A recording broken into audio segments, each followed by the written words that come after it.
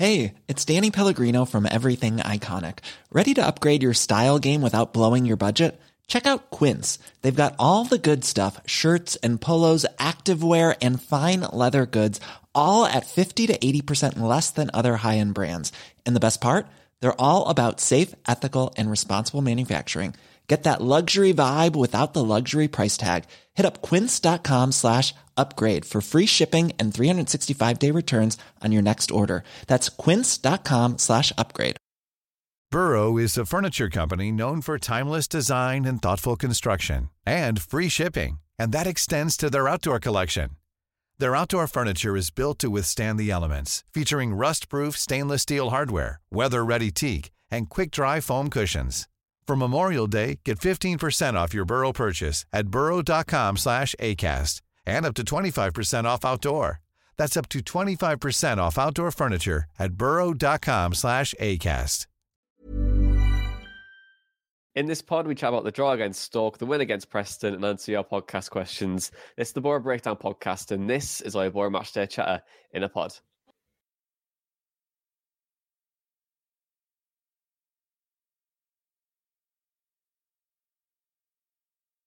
Support. Curtis Fleming is there on the edge of the area. Fleming for Craig Hignett. Hit it, Higgy. Higgy hits the treble!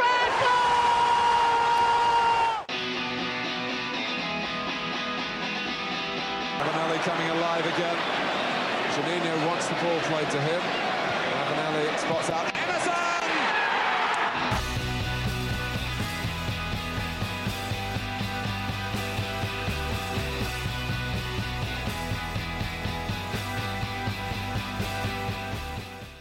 Hello and welcome to the Boro Breakdown podcast with Johnny, Dana and Tom. We're the Boro podcast that gives you all of your Boro Matchday Chatter in a podcast. And it was another 4 goals for Boro, 3-point gap to the Automatics, and Boro Go Arching On. Dana Moll, how are you feeling in 3 words? Content with possibilities, I think, because a lot has been spoken about Boro's attempts of getting into the top 2, but and I put a poll out on Twitter earlier on just asking like if it was between guaranteed automatic promotion and guaranteed promotion via the playoffs, which would you prefer? And for me, I'm happy with any result because it means Boro are going up. I'll just put that on record now. But for me, promotion via the playoffs would just be unbelievable, the pinnacle, to go to Wembley and see your team win, I think is the pinnacle of being a football fan. But having said that, we're in a really good position, aren't we? Where we are trying to chase Sheffield United, but we're also cementing our place in the playoffs, which I think is maybe going under the radar a little bit because of the narrative in regards to Boro trying to get into the top 2. But I'm just really content. We're in a good space because of the possibilities that are presenting themselves in front of us. So yeah, all good in the hood. All good in the hood. Tom Green, how are you feeling in 3 words? Wow. Just wow.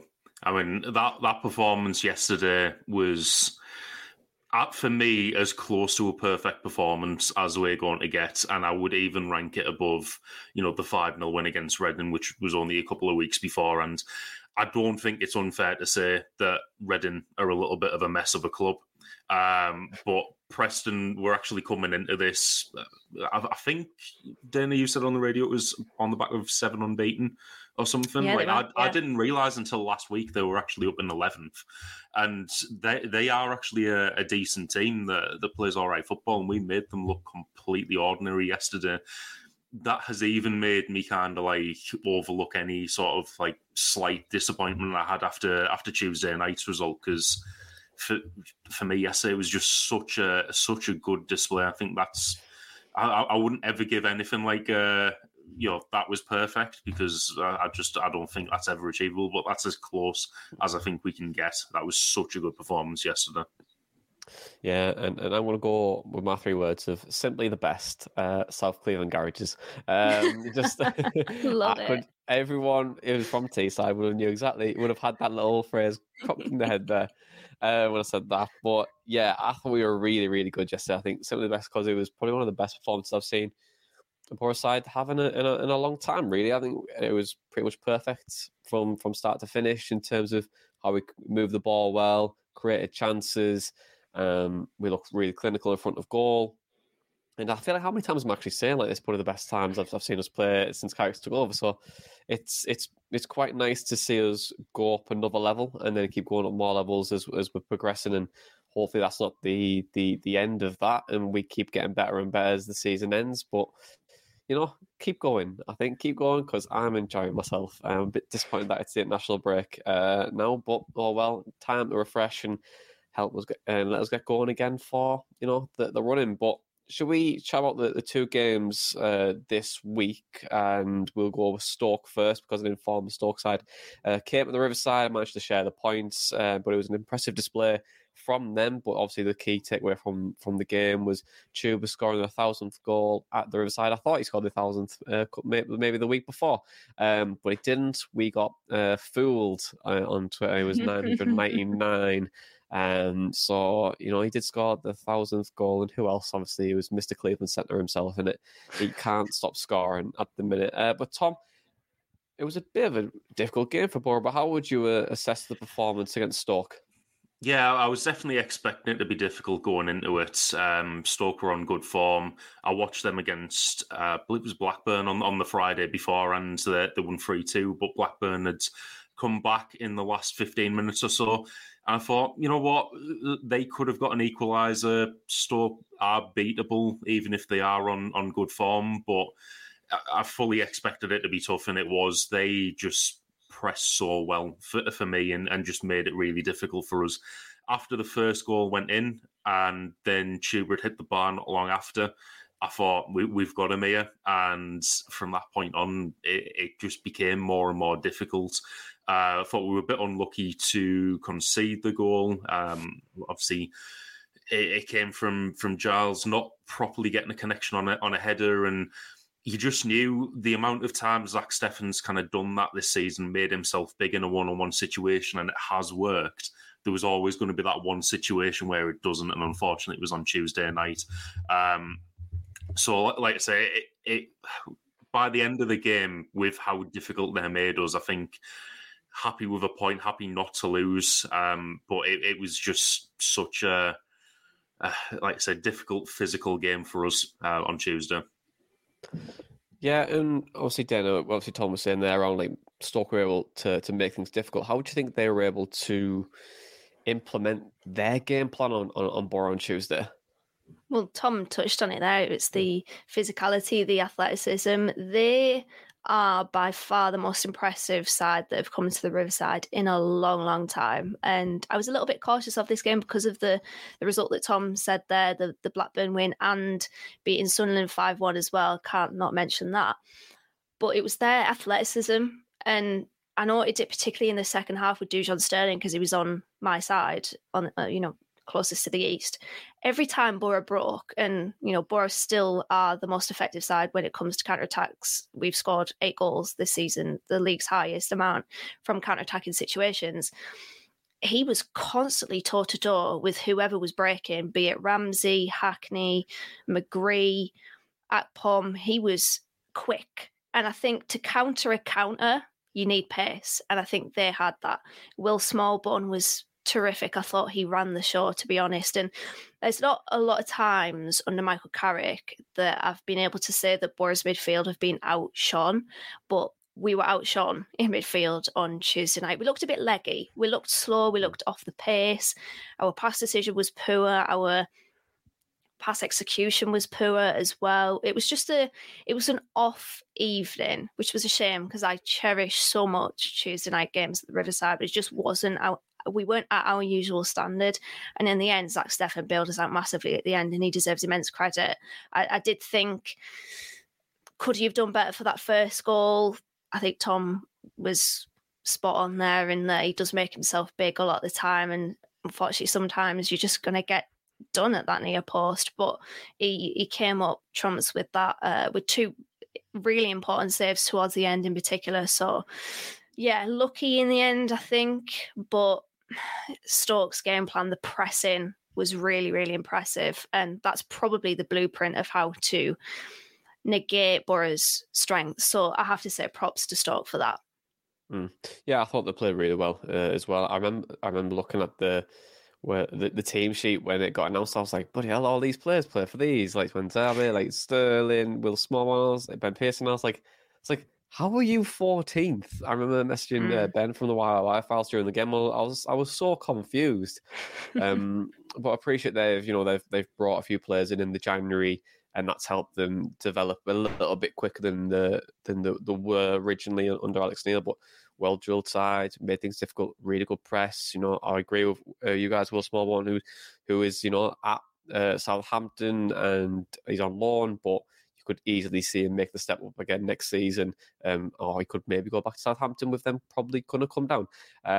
But with how they're played, and it was really, really good. I did quite like, and I was looking at the average positions before we came on. It was they're in like a WM formation. This has been so common lately, this WM formation, the 1920s formation, where it's just so attacking and everyone loves it. And I love how like things come out of like they come out with trend and then everything comes back. Do you know what I mean? I quite like that aspect of it. But yeah, they were really fun to watch out of possession. So credit to them, made things difficult. And if there was like maybe another 10 games on top of the one that we had, and it was like we're halfway through the season, you'd think, bloody hell, these could probably get in the playoffs. But I think it's just a bit too late for them to make that run now. But I probably will see them in the playoffs next season.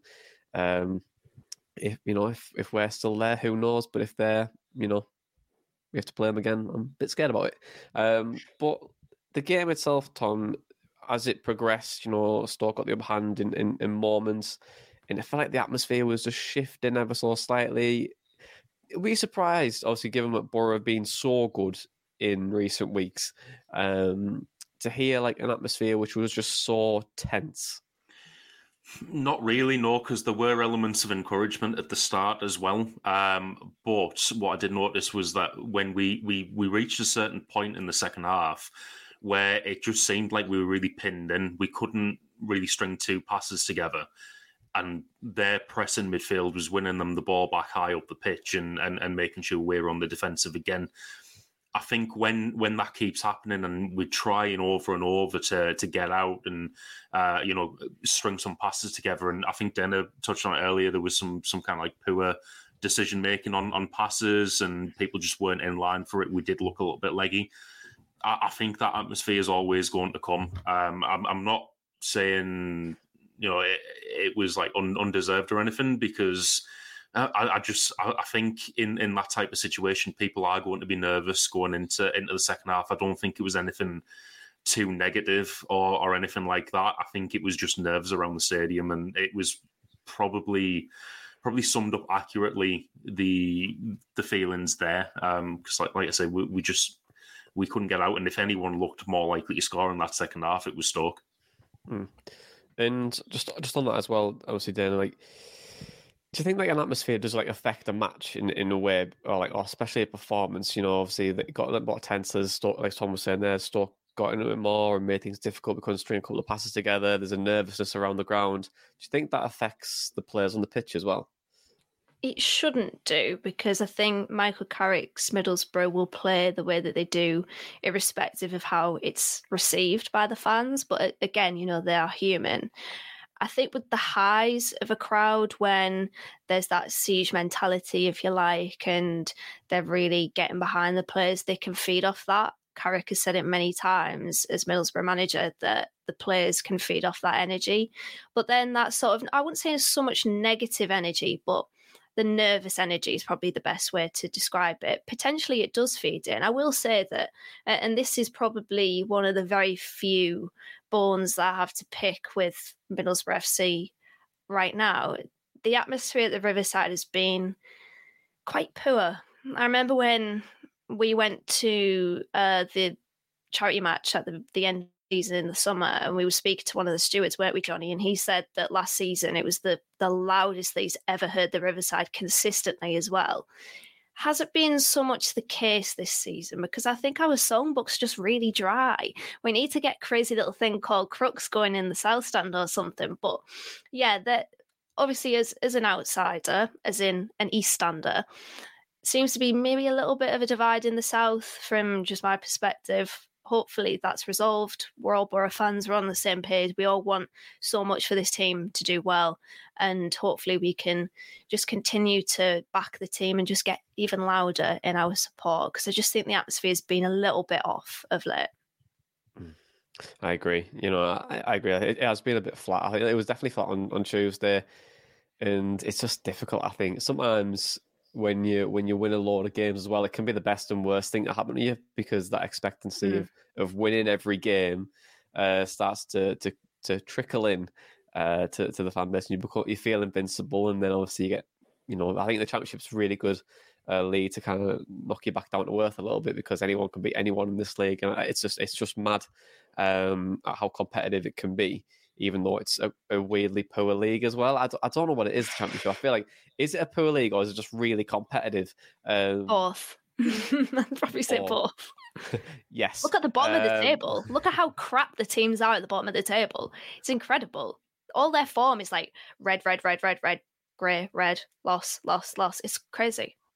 Well, that's why they're at the bottom of the league there, because it's all red and grey. No, but it's from probably about 16th down. So it's not just the weird thing is about that as well, there'll always be one weird result coming out of it as well, like Blackpool beating QPR 6-1 the other day. Who would have ever saw that coming, considering where Blackpool are in the league? Yeah, and also Mick McCarthy being the manager, and don't get me wrong, I'm sorry, he's renowned for his goal scoring football. I know. God, you'd be embarrassed if you were QPR though, wouldn't you? The rock bottom of the form table the past 12 games, only picked up 6 points. That's bad.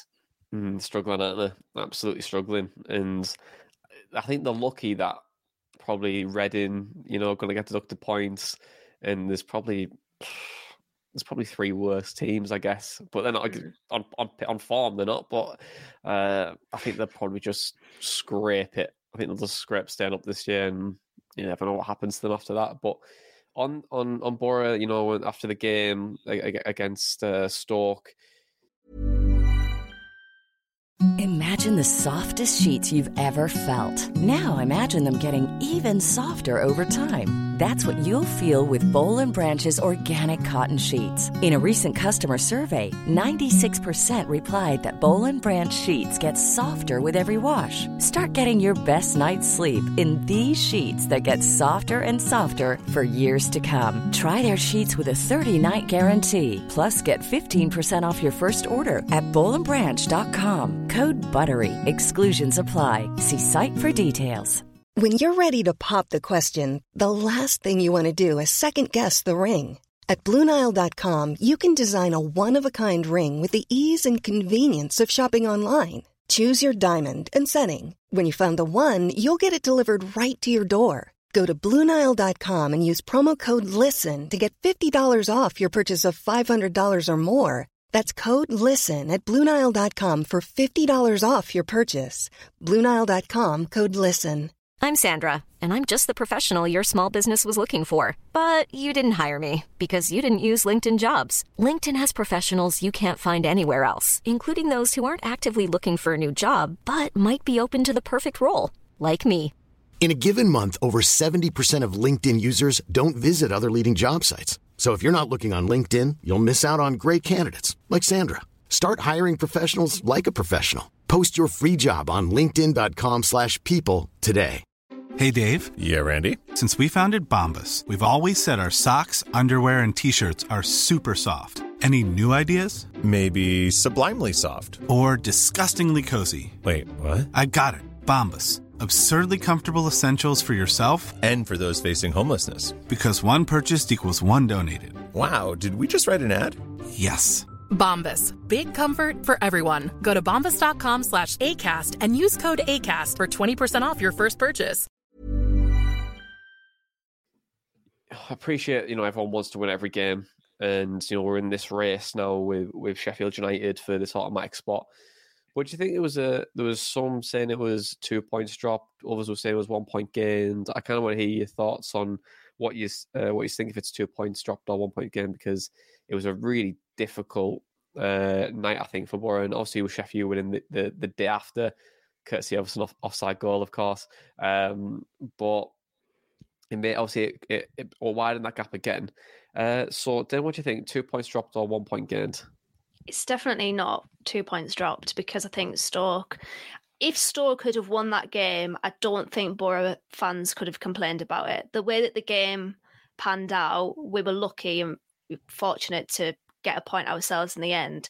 Whether it's a point gained, we'll probably know at the end of the season, to be honest. I don't think it's something that we can judge so much right now, but I wouldn't say it was 2 points dropped, no. Tom, what do you think? Yeah, I agree with Dana. I think if I had to pick right now, out of the two of them, I'd probably say it was 1 point gained, and that's purely because looking at the other more successful team currently in this division, in Burnley, they've just had recently a couple of draws, and I don't think they'll be looking at them as like, 2 points drop. I think that's what a successful team can do. If you're up against a strong team, rather than lose the game, I think you'd rather take a point out of it. If it doesn't look like you're going to win, at least get the point and carry some momentum on. That's what Burnley have done, and I think that's what we've done here in the automatic promotion race. And looking at it really short term, I think people might look at it as 2 points dropped, just out of frustration of not being able to catch Sheffield United just yet. But I think that's still a good result, considering the form that Stoke have been on recently. Battered Blackburn for 75 minutes, battered Sunderland for 90. We've done well to get a point there, carry the momentum into the next game. Yeah, and carry the momentum we did with a 4-0 win over Preston, and we were absolutely amazing in this game. And Tom, how impressive was the reaction that we've had from that draw on Tuesday night? Because we just seem to have this knack of coming back at the moment. Yeah, the weird thing is, for me, I don't feel that impressed by it anymore because it just seems to happen so often, like you just said. All right, Shania God. It just seems like we'll lose now, and you just look at it and think, all right, so that's us winning the next game. And, we didn't even lose on Tuesday. There was a thing where it was actually on BBC Tees yesterday. Someone said bouncing back after a loss, and then I think it was Paul Addison who was presenting. He was like, they didn't even lose. That's the thing. But it just felt like it, like just because we didn't win. But yeah, just such a good performance yesterday. Like I say, as close to perfect as possible. And I think once again it does show the kind of character and mental strength of this squad, where they can put that behind them from Tuesday straight away and go out and do a performance like that. Sorry, I'm trying not to laugh because Tom said character. Oh, I missed that. That was unintentional. I'm pretty sure it was. I bet Tom's like looking in the mirror before the podcast to say character. I was halfway through my sentence there. I seen Dana laughing. I was like, what did I just say? Like, did I just say what I think I said? Great character. Dana, well, were you impressed by Boro's win yesterday? Obviously the bounce back ability of us, it's great to keep doing that. But in terms of being impressed of the performance yesterday, surely that was really, really good, right? Yeah, no, I thought it was impressive. Although I do understand Tom's thoughts and feelings there, because it's just what we do. It's just the norm now for us. It's what we expect. But funnily enough, there was a point in the first half, and mind you, we hadn't scored at this point, where I just sat down and I was like, I love football. It's just I had this like Patrice Evra moment, like I love this game. But because we're just so in control, we 9 times out of 10 have the opponent exactly where we want them. And we are just so confident in being able to play out Carrick's game plan and more often than not beat teams. And our football yesterday was drool-worthy, to be honest. The way that we were just knocking it about with ease, it was exquisite. And I think the opener, just so expertly crafted, probably epitomised it the most. But yeah, really impressed. And for us to score 5 at home and then a couple of games later score 4 at home, it's like a pinch me. What is actually going on? What am I actually seeing here? Because 1 goal off 70 scored in the league. That's nosebleed territory. It's crazy, but I love it. I really, really do. Yeah, and on that first goal, then, because I know you're saying that it was a thing of beauty, and who else but Mr. Cleveland Centre himself? Also, right, if he does hit 30 goals, Chuba Akpom, right, does it get upgraded? Does the Cleveland Centre go to the town hall, or do we go to Mima, or do we just have a night? I was going to say Dundas, but that's probably a bit of a downgrade, isn't it? That's 10 goals, that. 10 goals, but like, does he have like a night out? Like a night in Empire or something, like that. Do themes on nights out, like Flares around Empire, like Flares around Empire, wherever he wants to go, like. But just keys to the town, Johnny. Keys to the town. I mean, 30 goals. Just night him. Should we do a night him? Like, there's just so many opportunities, Like he said, he hadn't had a Palmo yet, so nah, we can't do that. Really, that's like kind of like one goal in it. That's if like one goal. Gets 30, we're going to Manjaro's. Tom, maybe. But to be fair, Tom, you did say if you hit 20 goals, you'd get a tattoo of Akpom. So, I mean, why don't you just dye your hair blonde or something if he goes for 30? I'll do that because I was, heavily under the influence of Stella when I agreed to the tattoo thing, and I really regretted it and couldn't go through with it when he did it 20. But no, I'll happily kind of sign up for that because I would actually do that. All right, then. Well, ladies and gentlemen, you heard it here first.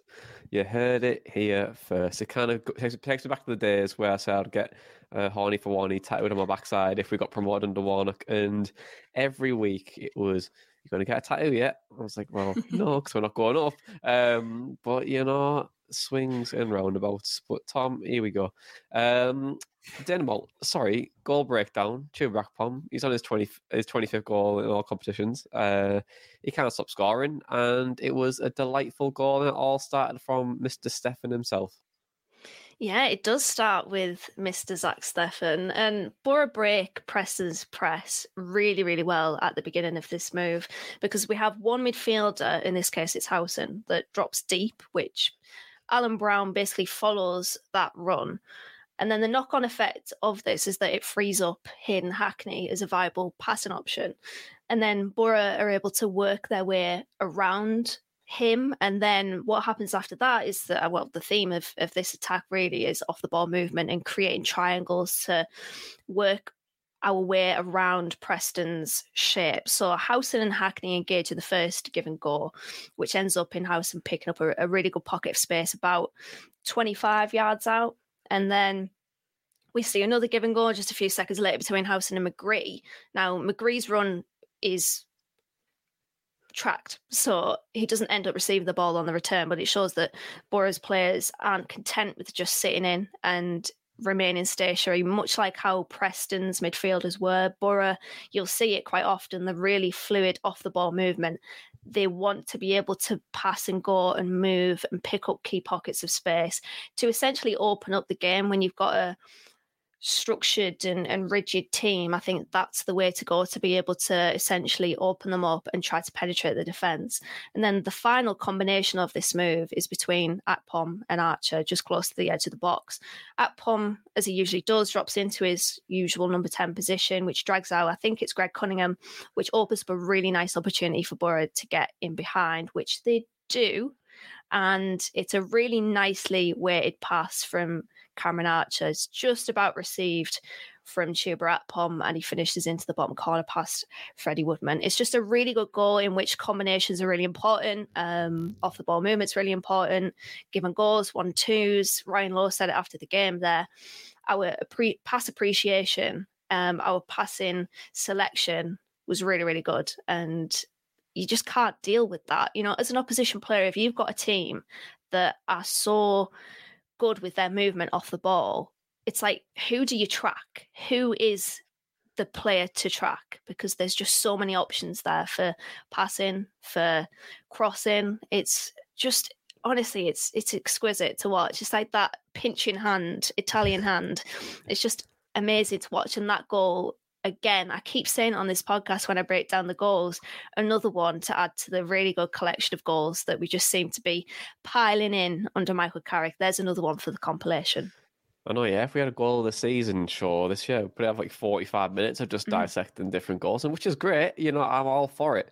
And maybe we can continue that towards the end of the season. But it's so nice to see simplicity done well in football, like moving off the ball, 1-2s, stuff that anyone learns as a kid growing up in football. And it's so when you do it well at such a high level, it is really cool. And I think Middlesbrough have just been so good and amazing on the ball. But it's off the ball stuff in any game as well. Don't watch the ball, watch the people around it, because that is where you see the big things happening in football. And that maybe that's one for our viewers. If you're watching an Explorer game, don't watch the ball for a while. Just watch the players around it, and you'll find some joy. But Tom, after Boro go 1-0 up, they really put the foot on the gas and they come away 4-0 winners. But how do you think we were able to dismantle Preston North in the way that we did yesterday, because it was so impressive? Well, just that good. As a short answer, like I say, it was as close to a perfect performance as I could possibly give it, and that is because everyone did their role so well. It's just been pointed out in the goal breakdown there. Zach Steffen starting off moves. He was doing that so well yesterday, and then just the 10 outfielders in front of him all doing their job so well. What Ryan Lowe, I believe, had said in his post-match was that they tried to kind of cram the midfield area so that we couldn't go through the middle. But we have more threats than just that. We were able to get around the sides and get in behind quite often yesterday, and I think it showed. Even through the middle, though, that first goal kind of shows it, and I believe the third one as well, where there's just such good kind of like link-up play, and Cameron Arch is a big part of that in terms of the partnerships that he has with the players around him as well.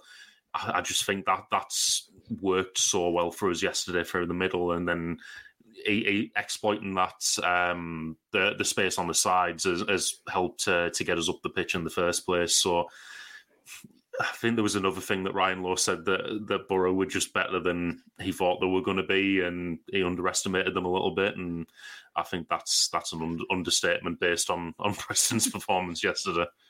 I've got a bit of what he said, and I don't have the quotes that you've just mentioned there, Tom, but he said that they are a very good team. Everything they do, the movement, interchanges, passing, pass appreciation, shots, goals, the energy, they have got the lot. So fair play to Michael and his team and players. Middlesbrough Football Club is now on the up for where they want to get to. I thought they were fantastic today against a team that was probably a bit under par. We were not quite at it, but the fact is they are a good team. Thanks, Ryan.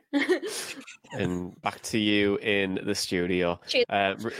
Really good impression of Ryan Lowe there, Denner, as well. I thought it was Ryan Lowe on the podcast for a second there. I was like, they managed to get him on. But to be fair to Ryan Lowe, look, I think his Preston side are a bit strange. In my opinion, from when we played them in the November when Carrick took over, obviously it shows how far we've came as a team as well. So from when we played them at Deepdale to now, and we absolutely blown them away.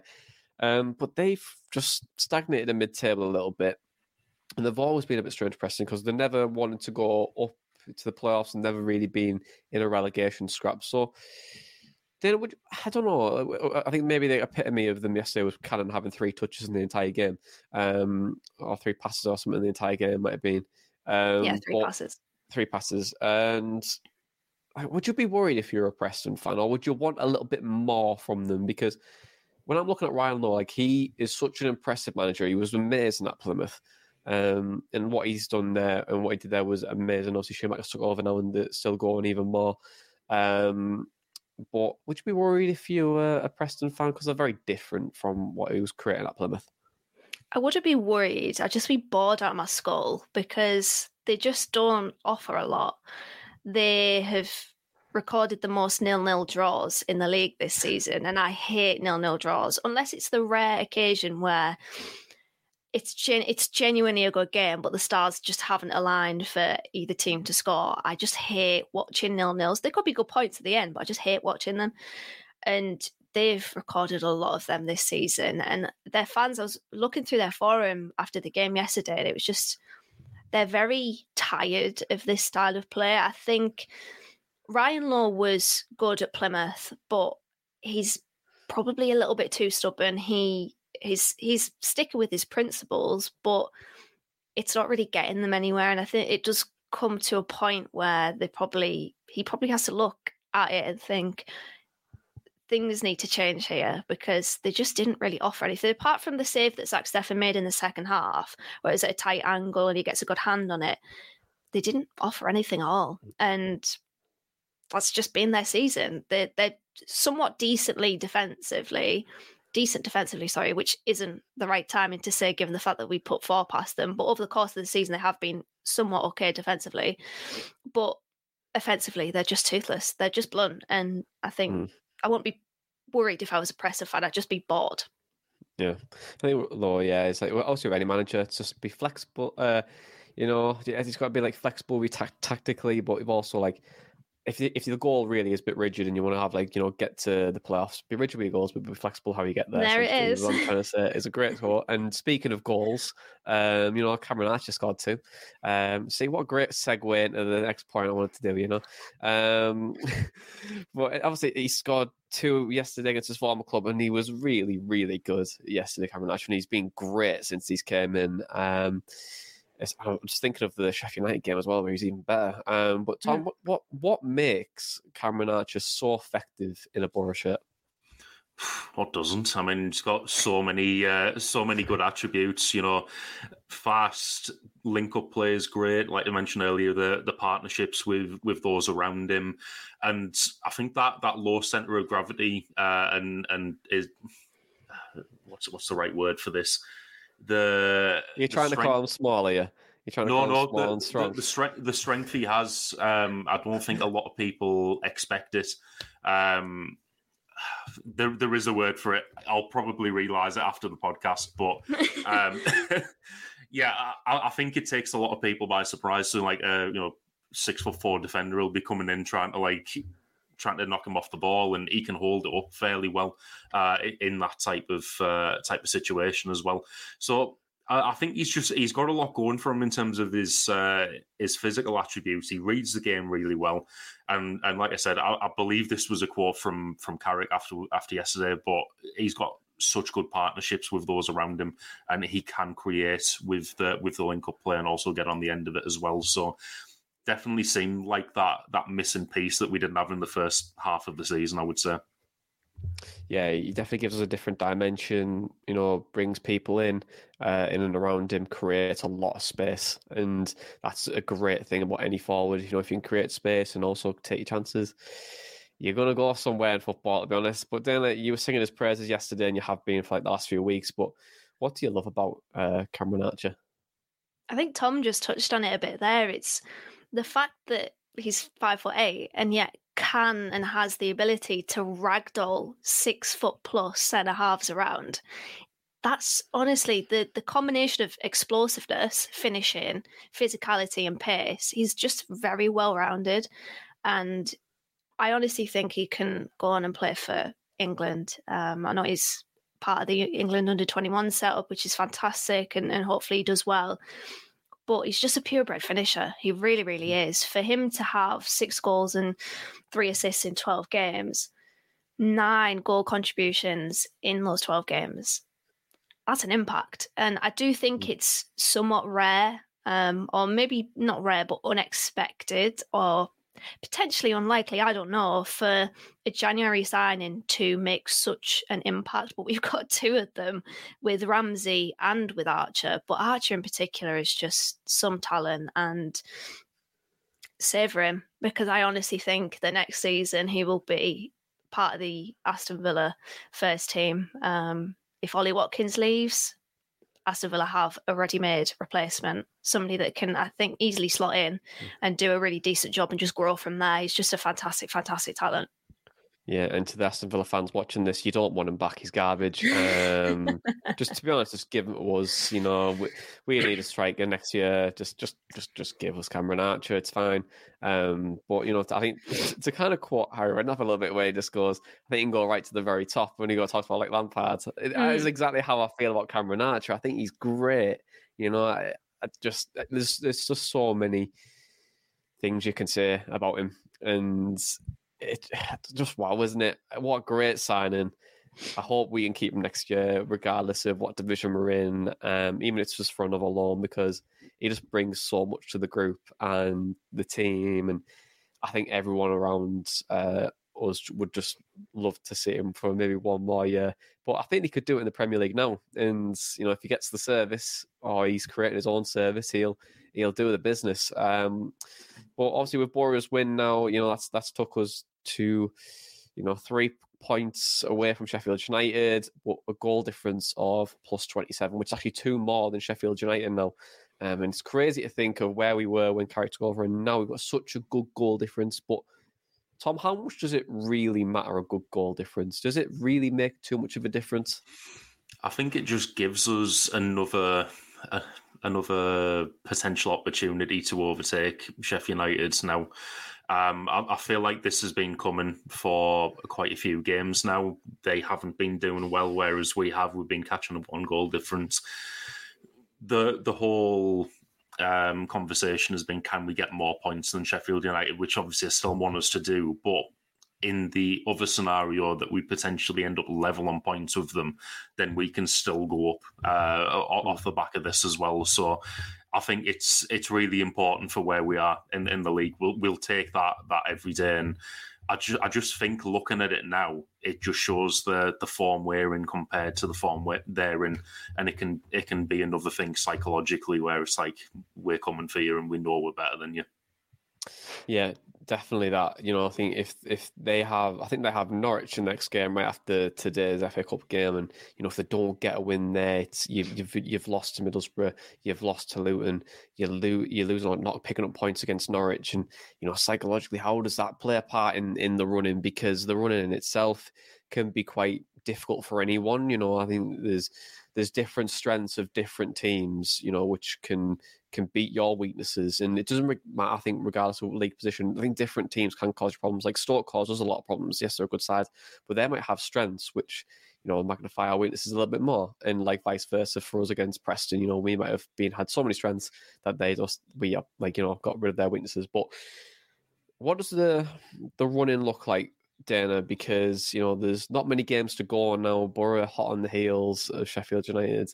Boro fans want us to strike it while it's hot. But how does it look like for Sheffield United's running?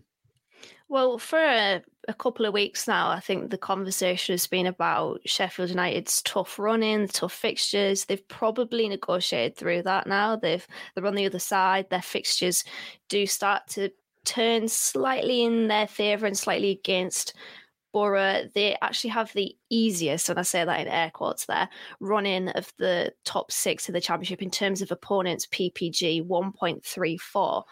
Boro, on the other hand, have a slightly trickier run with 1.46 PPG for our remaining opponents, including 1.57 PPG of our next 4 opponents. Of course, Burnley are in that.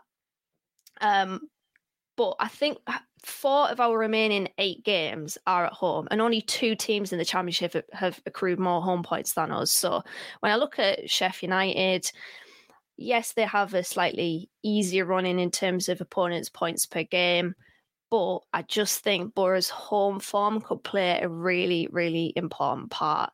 And then when you look at Luton's running as well, 1.48 for their remaining opponents in terms of PPG. So they technically have the trickiest of the playoff bunch when it comes to the running. Trickiest run. We have to play Luton, of course. But it's interesting, is it? Because we're looking at all of this and we're sort of trying to plan and plot and see where things can change and can swing. I will say now, I do believe that there will be a point that Boro overtakes Sheffield United. I'm somewhat confident in that. Whether that means that Boro will end the season in second, I don't think so. But the way that we're going, the way that Sheffield United are going, I wouldn't be surprised to see us overtake them. But we both have to play Burnley, and I genuinely think one of us is going to beat Burnley. That's my bold prediction. One of either Sheffield United or Boro are going to beat Burnley, and hopefully it's us. And Sheffield United did beat Burnley earlier on in the season, so that aspect of it. But did. But with you saying, Dana, that we could be finishing second or take over. Oh, no, I didn't say that. I think you. Don't you be putting words in my mouth, Mr. Bullock. I'm not doing anything, but I'm just saying if you would like to curse Middlesbrough Football Club like Dana Malt has done there, you can get a Malt Curse t-shirt at teesside.co.uk/the Boro Breakdown. As you can get a knee slide club shirt, which Dana, you are rocking right now, and 100% of the proceeds go to the Motor Neuron Disease Association, which we're raising money for this season. It's really, really good charity. Does a lot of great work, and hopefully we can try and find a cure for this horrible disease. But let's move on to the praise and place. Segues quite nicely because, praising the M&D Association. Now we're going to the praise and place. And the praise and place is a place we like to give praise to a player, coach, a staff member, a fan, our merch, and so much more. So we had some people that were saying who we asked the people, who is in your praise and place this week, folks? So Paul Smith said Johnny Howson, he was difference maker, was everything everywhere all at once. And Si said Stefan deserves a mention, crucial to us setting up players. But Tom Green, I'm going to come to you first this week. Who is in your praise and place? It was really difficult after yesterday's game not to just go with a cop-out answer and say, everyone. But based on the two games this week... Give us an answer, Tom. Give us an answer. Don't be a cop-out. Based on the two games this week, I'm going to go with Zach Steffen. He made some very important saves, kind of redeem himself on Tuesday after the Stoke goal had pretty much gone through him.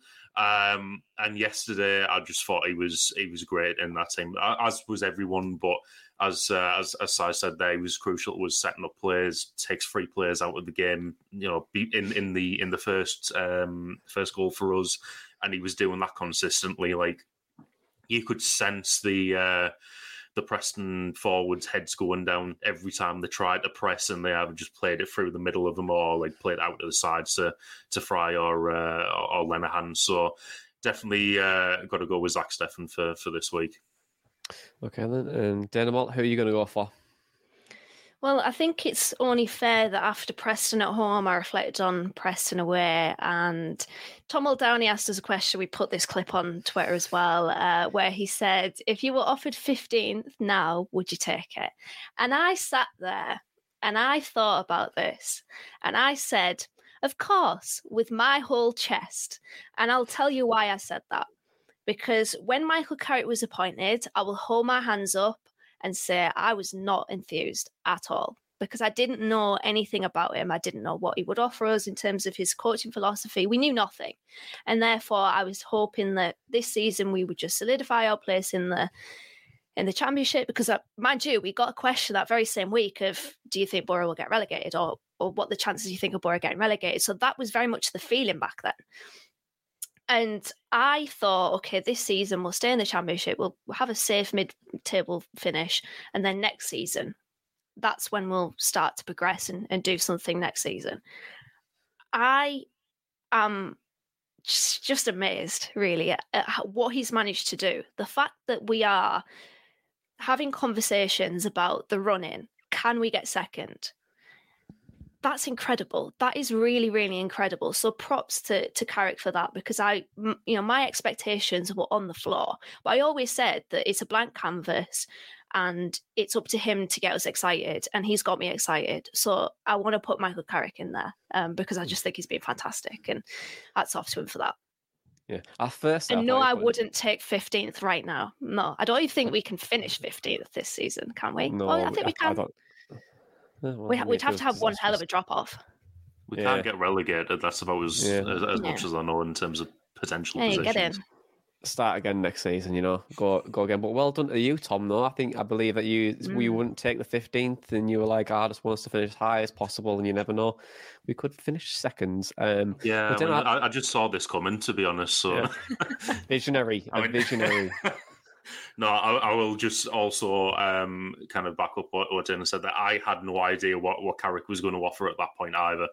Me saying I wouldn't take 15th is purely based on I don't want to just kind of like write the season off after however many games up at that point. I think it was 19, it might have been 17, I can't remember. 17 it was. 17, yeah. I didn't want to write the season off at that point. I feel like we'd done that a couple of times over the last couple of years and there was like no pressure on Wilder or I don't think Warnock was in that situation, but we maybe had a slow start or something. I can't really remember. But I didn't want to be in that situation again. I'm impatient. So I was just like, I'd rather we just win as many as possible. But who could have ever seen this coming? If you're losing games, just win. You know what I mean, Tom? Just do that. Just do that.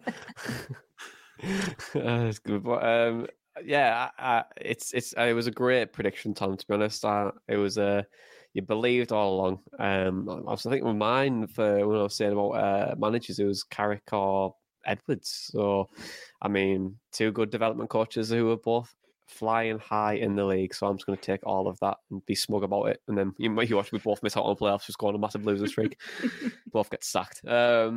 Anyway, my praise and place will probably go to Max Force or Mick Schumacher, whoever you want to whatever you want to look like, or the small angry birds. Yellow angry bird. Yellow angry bird. Third person. Wait, pause. What did you just say? The small angry bird person. Just didn't know really how to describe it, to be honest. So yellow angry bird. Just a big old angry bird, you know. Shout out to Teesside Tom for that. Shout out to Teesside Tom, yeah, who has great merch. I don't know, yeah, Marcus Force, I think he's really good. Come back into the side from being on the bench last couple of weeks. And he's coming back in, he's scoring again, a different goal contribution. What a great signing, he's came in and, didn't get a look in from the first half of the season, really, and just the form he's been on. And a call up to the Finland squad as well, and thoroughly deserved. And just deserves all the praise he can get. But I think collectively as a group, I think everyone deserves a bit of praise. But I can't say that because it's a cop out answer. So anyway, let's move on to questions. Then let's round the podcast off with some questions, because each week you get the chance to ask us your questions, and it's via Twitter, Boris_breakdown, email at theborobreakdown@hotmail.com, or by joining our Telegram chat where we chat nothing about Boro at all. So the first question is from Liv, and I'm going to come to you, Dana, first. And Liv asks, do you think Balassa is getting fairly criticised, or is it taking him some time to get used to things here at Boro? Bit of a strange one, but what do you think? Yeah, he come under a bit of stick on our Telegram chat and on Twitter as well after the game on Tuesday night. Listen, nobody was good on Tuesday. I honestly couldn't pick out if we did the praise and place immediately after that game, I don't think I'd be able to actually put any money in it. We were just, everybody was off colour, unfortunately. I think people underestimate that changeover when you go from essentially being a big fish in a small pond at Rotherham to being amongst these sharks at Middlesbrough, if you like. I mean, I'm not painting us out to be like an elite giant or anything like that, but hopefully you know what I'm trying to put across there. It will take time. It will take time, and it's a different team, different style, different manager, different expectations. Footballers just need time. And I'll reiterate what I said on our Telegram, that footballers aren't mechanised entities that can just be rewired and reworked to work on command. They just need time, patience. And I don't think it's fair to write Barlasser off after, I think it's 2 20-minute sub-cameos, 1 30-minute sub-cameo, and 88 minutes in his full start. And then a game yesterday as well, cameo yesterday as well. I just think that's unfair. So let's wait and see what we can see from Dan Barlasser. Don't forget, he unlocked the door for us a couple of weeks ago at home in one of our games. He just needs time. Okay, then. Next question, it's from Kevin. He says, ignoring the potential of automatics for a moment, who would be our ideal opponents in the playoffs? I'm guessing Luton would make it the final, but I'd like to avoid Millwall if possible. Tom Green, who would you like in the playoffs? I absolutely do not want to tempt fate by answering this properly. Like, there's no easy games in the playoff mix. I mean, looking at the teams in it, we have beat them all, but there's no easy games, and it's going to be a completely different scenario in the playoffs. So if I'm going to answer this on anything, I'm going to say Blackburn, based on they're an easy away game to get to. So we can do both legs of the playoffs, and then we'd all be going to Wembley anyway. So I don't know. Like, remember our trip there last season? Yeah. Well, yeah, I mean, that's... That's also tempting fate a little bit with saying they're easy to get to. There'll probably be loads of traffic like last time. We get there 3 minutes after kick-off. But in terms of distance, that would be the best one. So, okay then. To be fair, maybe a hot take, but I think Coventry are going to be the team we play. I think they'll finish 6th. So, tough old game. I'd go to Coventry again. Nice stadium. They do double pinters in the concourse. Can't go wrong. Well, you can't go wrong with it, Everyone wants a double pint, but I did love the cliche there, Tom, of there's no easy games in football. It is a favourite of mine, just behind the squeaky bum time. I think that's one of my favourites as well. I do love a good cliche. Anyway, next question, it's from Phil, and he says, are we happy at chasing Sheffield? Pressure all on them. I know we have to overhaul them at some point if we want to go up automatically, but is it better to leave it as late as possible? Denmal, what do you think? Yeah, it's an interesting one, especially the last part of the question. I think, firstly, I would rather us be the chasers than the chased. I think you can probably capitulate a little bit more. You ride on that wave of potential, as I've mentioned on previous pods. I was watching Benjamin Bloom's video the other day, not Benjamin Button, and he was just saying that if Boro overtakes Sheffield United now, we would have to sustain really hot form until the end of the season. The ideal scenario for me is trying to get in there as late as possible, but will that happen? I don't know. It could do. It could go right to the wire, and that would be really nerve-wracking, but really exciting. Lots of peak EFL Sky Bet Championship drama, but I think leaving it to as late as possible is probably, it might just be the best thing. Just to kind of add on to that as well, because you mentioned the pressure's all on them. I think you can tell with what's coming out of their club at the moment compared to what's coming out of Boro. Carrick's always stressing the boring press conference thing that I touched on a few weeks ago. Like, we just look ahead to the next game. We're not looking at the table. We're purely focused on this. And then you see midweek Heckingbottom's coming out and saying, "Oh, it definitely helped because we were all watching the Boro game last night, and when they dropped points, we were happier, and we could go on to do this." Like, if they're that affected by what we're doing, like, you can tell we're already in their head. So I think the pressure definitely is all on them, and they can definitely sense that. I think it's going to be a real test of their character. Spelled with a CH, not character.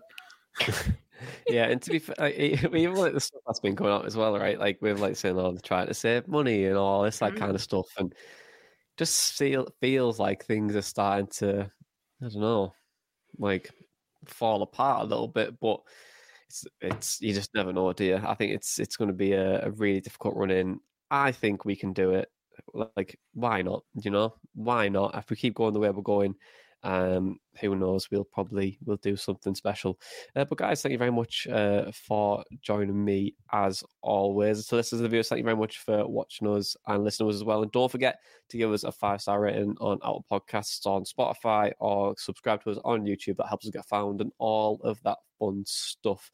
But that's it. 4 more goals for Boro Go Arching On. This has been the Boro Breakdown Podcast, and that was our Boro Matchday Chatter in a pod. Up the Boro Breakdown. Mom deserves the best, and there's no better place to shop for Mother's Day than Whole Foods Market. They're your destination for unbeatable savings, from premium gifts to show-stopping flowers and irresistible desserts. Start by saving 33% with Prime on all body care and candles. Then get a 15-stem bunch of tulips for just $9.99 each with Prime. Round out Mom's menu with festive rosé, irresistible berry chantilly cake, and more special treats. Come celebrate Mother's Day at Whole Foods Market.